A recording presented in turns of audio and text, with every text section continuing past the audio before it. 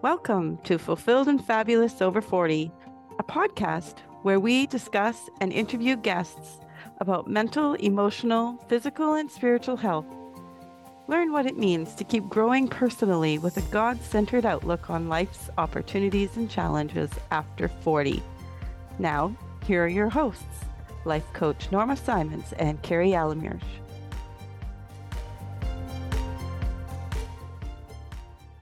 Hi, Norma. How are you doing today? Hi, I'm great. Hi to everyone. I'm so glad to be here and to be spending this time with you. Yeah, this is always a good time. So let me introduce our topic for you today. We'll be talking about well-being and especially well-being over 40. We'll be looking at the different areas of well-being, exactly what well-being is, struggles we have in reaching this level of well-being that we aspire to, and some practical tips and strategies to increase our well-being. So with that, Kerry, let me hand it over to you and tell us what your definition is of well-being.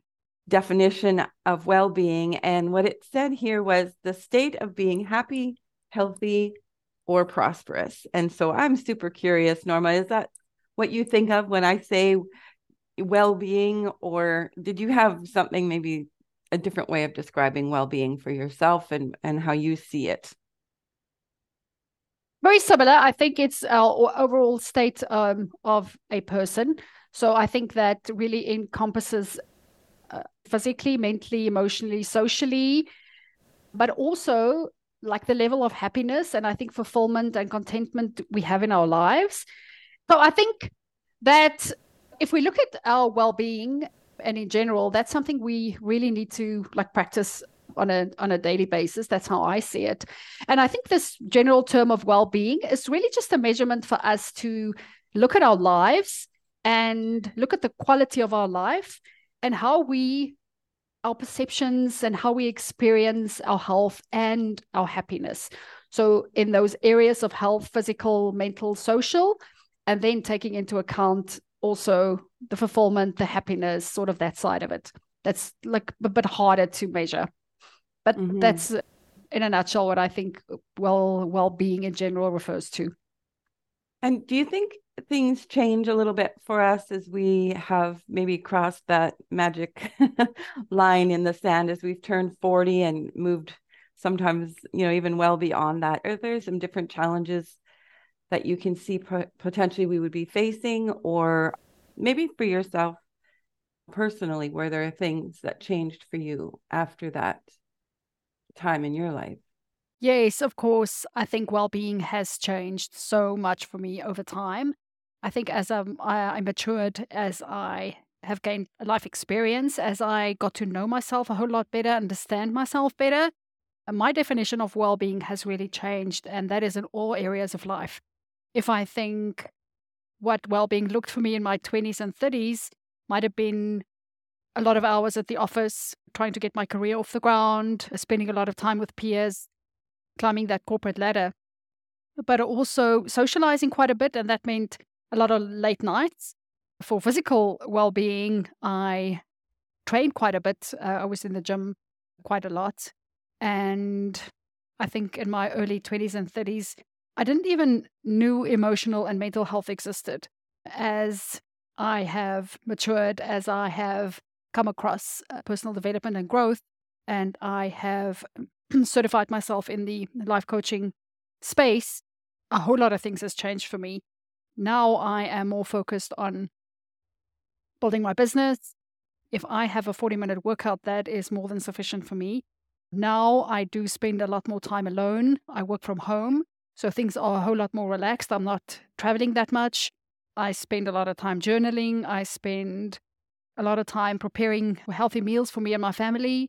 And I have some quiet time in the mornings, do Bible study, those sort of things. And you can clearly see how my well-being, the definition of my well-being has changed over time. It is okay for us to change in the way that we look after ourselves as we progress and as we move into the next phases of life.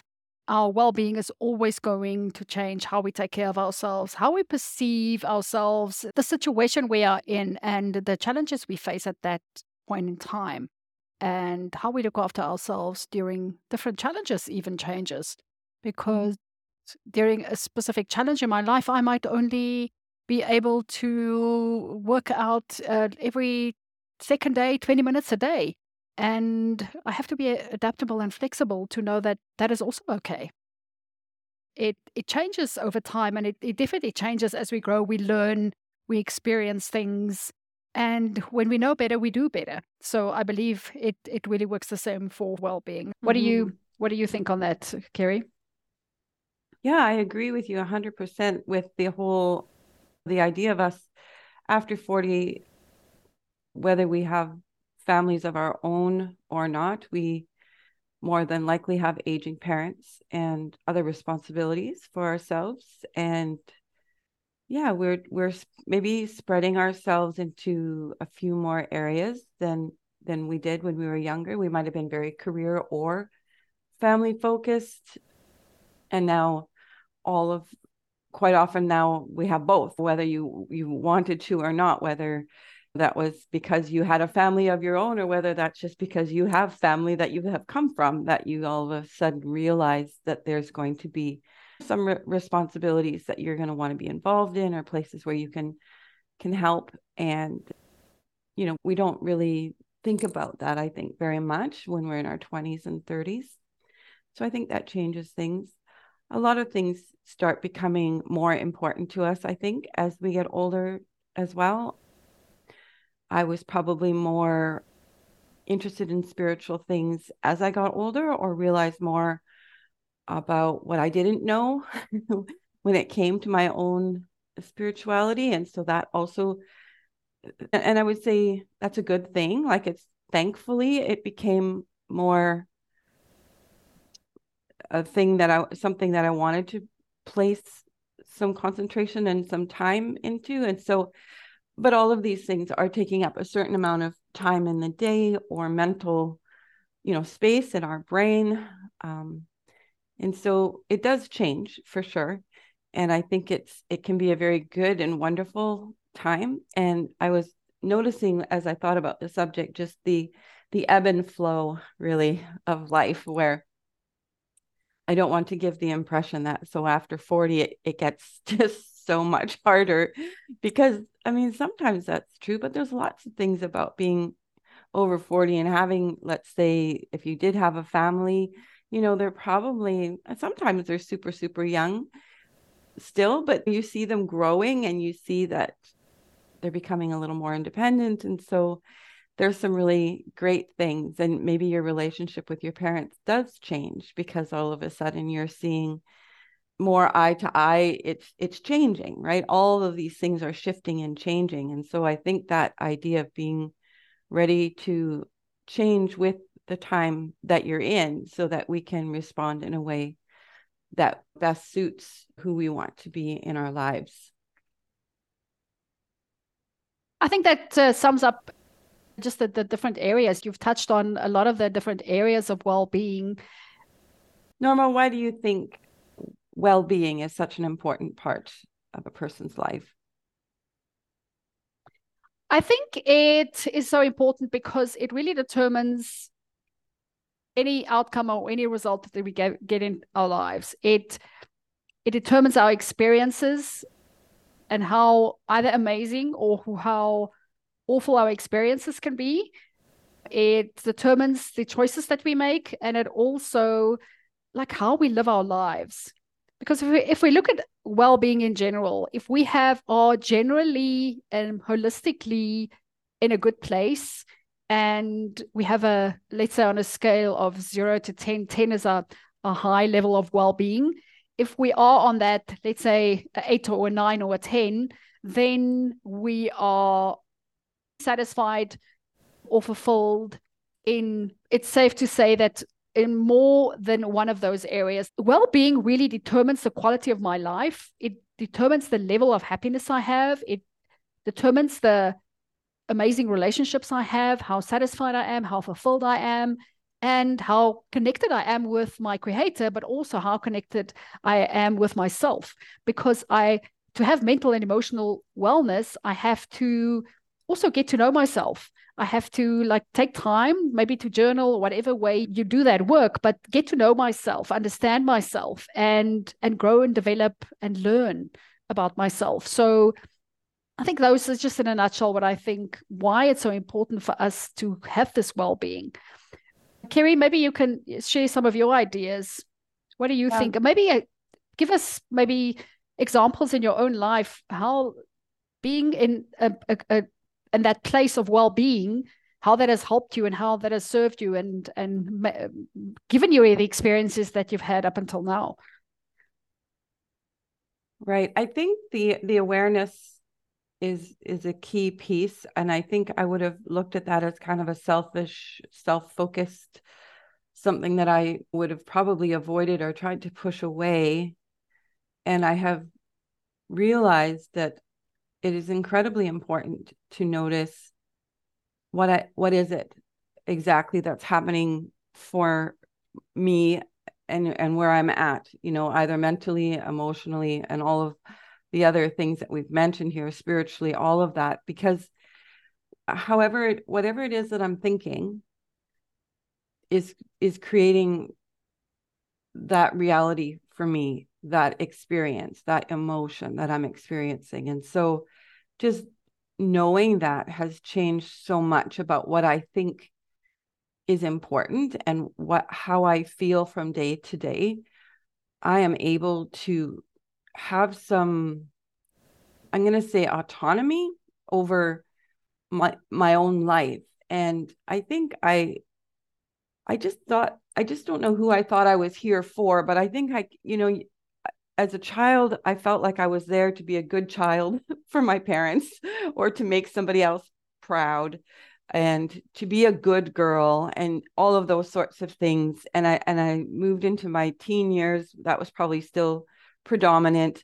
Got married very young and was, always trying to be good and not realizing that there was something more intended for my life than being seen as somebody who was good, which in my mind would have meant not a problem, right? Followed all the rules, that sort of thing. But in there, I believe it would have been helpful. And I think it's very helpful now to be aware that I am a responsible person for my own life. And so I stopped looking to see if do my parents think that I'm good, or does my husband think I'm whatever I thought he should think about me, and started realizing that there's this accountability of being aware of myself, understanding that I am receiving information. If I'm in touch with my spiritual reality, that I'm actually connecting with God and looking to him for my direction, then I didn't need to look to, nor would it even be helpful for me to look to somebody else to see if I was being who I needed to be and that sort of thing. So I think just awareness of self, noticing myself, thinking about what would it be like to live on the other side of me, and how am I having an effect, and what kind of an effect am I having on others in my life. That sort of awareness I now see is not a selfish thing at all. It is actually a kind thing that I can do for my fellow human beings. And it's also what I want to do for my creator. I want to be aware. I want to be responsible. I want to key into how is it that God would want me to show up in a situation. And I want that to sort of be now what is my guiding principle. And so that shift, I think, can be really pivotal in a human's life. And for some, we just keep handing that responsibility to the next person. We don't ever really take that responsibility for our own lives and see the importance of finding, I'm going to use the word balance for yeah, finding the balance for that in our lives, and realizing the responsibility that we have to do that. And of course, you don't have to. I mean, and then the repercussions of that in our life are easily seen as well. One last question is, what do you think and what do you normally suggest for your clients if they want to increase their well-being? What sort of tips or like strategies or really tactical, practical things can you give them to increase their well-being? I think just noticing what's happening for them right now. Again, everything, at least in my life, and I think so too in my clients' life, that there's this focus always on looking outside and around us to see. And I think there's kind of almost an over awareness, you could say, of other people. And I mean that in a way that we're looking outside, we're noticing everybody else and what they're doing and how they're doing it and what they think. And for us to, and for sure for my clients, just to be alone for a time where they can write down a few ideas or thoughts that come to their mind, things that they don't judge themselves for thinking, or you know what I mean, just really getting alone, I think, with yourself, and through some self questioning and that sort of thing helps us to get to know ourselves a little bit better and understand more about who it is that we want to be and who it is we believe we've been called to be. And then we can kind of start there. It is a process, and it isn't something that needs to be rushed. It has to happen all at once. But when we have that kind of time to really think about what is my effect here when I serve, or where I show up for work and that sort of thing, and how is that in line with who I believe I've been called to be, I think it takes a while. I remember after having had our children, my husband took me out for ice cream. And we'd had the kids. I mean, the kids were older already, and it was just the two of us going out on a date. So it was a very rare experience. And we stopped for ice cream, and he asked me which kind I wanted. And I remember ending up crying because I couldn't decide.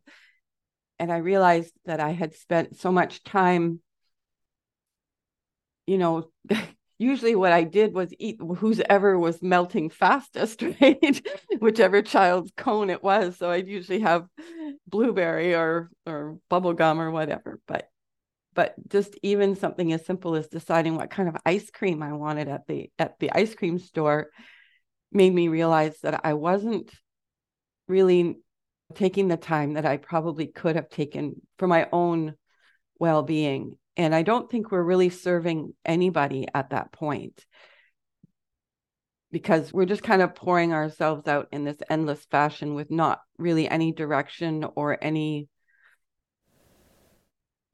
result that we're hoping for. We're just really, it's almost like we're playing whack-a-mole. So it was a moment for me where I thought, I better take some time here and get back in touch with myself. Yeah, that's great. I think what I want to just add to that, and I really concur to what you were saying, is I think for me, the first thing that needs to happen to increase our well-being is just look at the way that we look at life and what we think and what we believe about ourselves and about the world and our lives. If there's one specific area that you feel is lacking, or that you really feel that specific area could maybe move the needle for you, if that one thing maybe changes, like start there. If it's something about your physical body, then start there and start making little, like small incremental changes. If you can't do it alone, get someone to support you. Life coaching is such a great tool to get you on that path of personal growth and development, and specifically in those areas of mental and emotional well-being. To go, and as you mentioned, getting awareness of that thinking and what we believe about ourselves, because it all starts there, about how we perceive ourselves and how we see our lives and how we see where we've come from, where we're going to. So I think those are, from my side, just a couple of things that I think is really practical that we can start immediately with. So anything else you want to add, Kerry? I was kind of sitting here thinking, this definition of well-being I find interesting, because the thought of the state of being happy, healthy, or prosperous, to me, some people they are melancholy people. Like, that is where they live, and that is how they see life. And I thought it was very interesting, because we also know in our practice that 80% of the thoughts that we think throughout the day are negative, and really only 20% are positive, just by nature, just because that's how our brain works. It's working always on overtime to protect us and to save energy and things. And so when new ideas and thoughts come up, generally your brain's like, nah, maybe not. Let's not change. We like it this way, and we can tend to see what might be a problem. That is just, sometimes we think there's something wrong with us, but that's just how your brain is made, is to look for the potential problems and that sort of thing. And so I just want to say, if you're not somebody who would typically say, oh yeah, I'm just so happy today, maybe you're somebody who thinks, yeah, I'm okay. I think I would even caution with this description of well-being to don't let that start getting inside your head or cause you to feel any way about who you are and how you're made, to think that, oh, I should be running around feeling a certain joyfulness. But it's like, sure, joy is a part of who we are often, but it displays itself so differently in so many people. And so I just wanted to be, I'm just thinking about the person who thinks, well, I'm not happy, there's something wrong with me. I mean, I think that word happy, what they're using it here for, is more of a maybe satisfied or content, or maybe there's some other words you can think of. I don't know, Norma, but that does concern me, that we think for us to be in a state of well-being, it means happy per se. I agree with you. I think this is one of a couple of episodes that we will dive a little bit deeper into well-being and every area of it.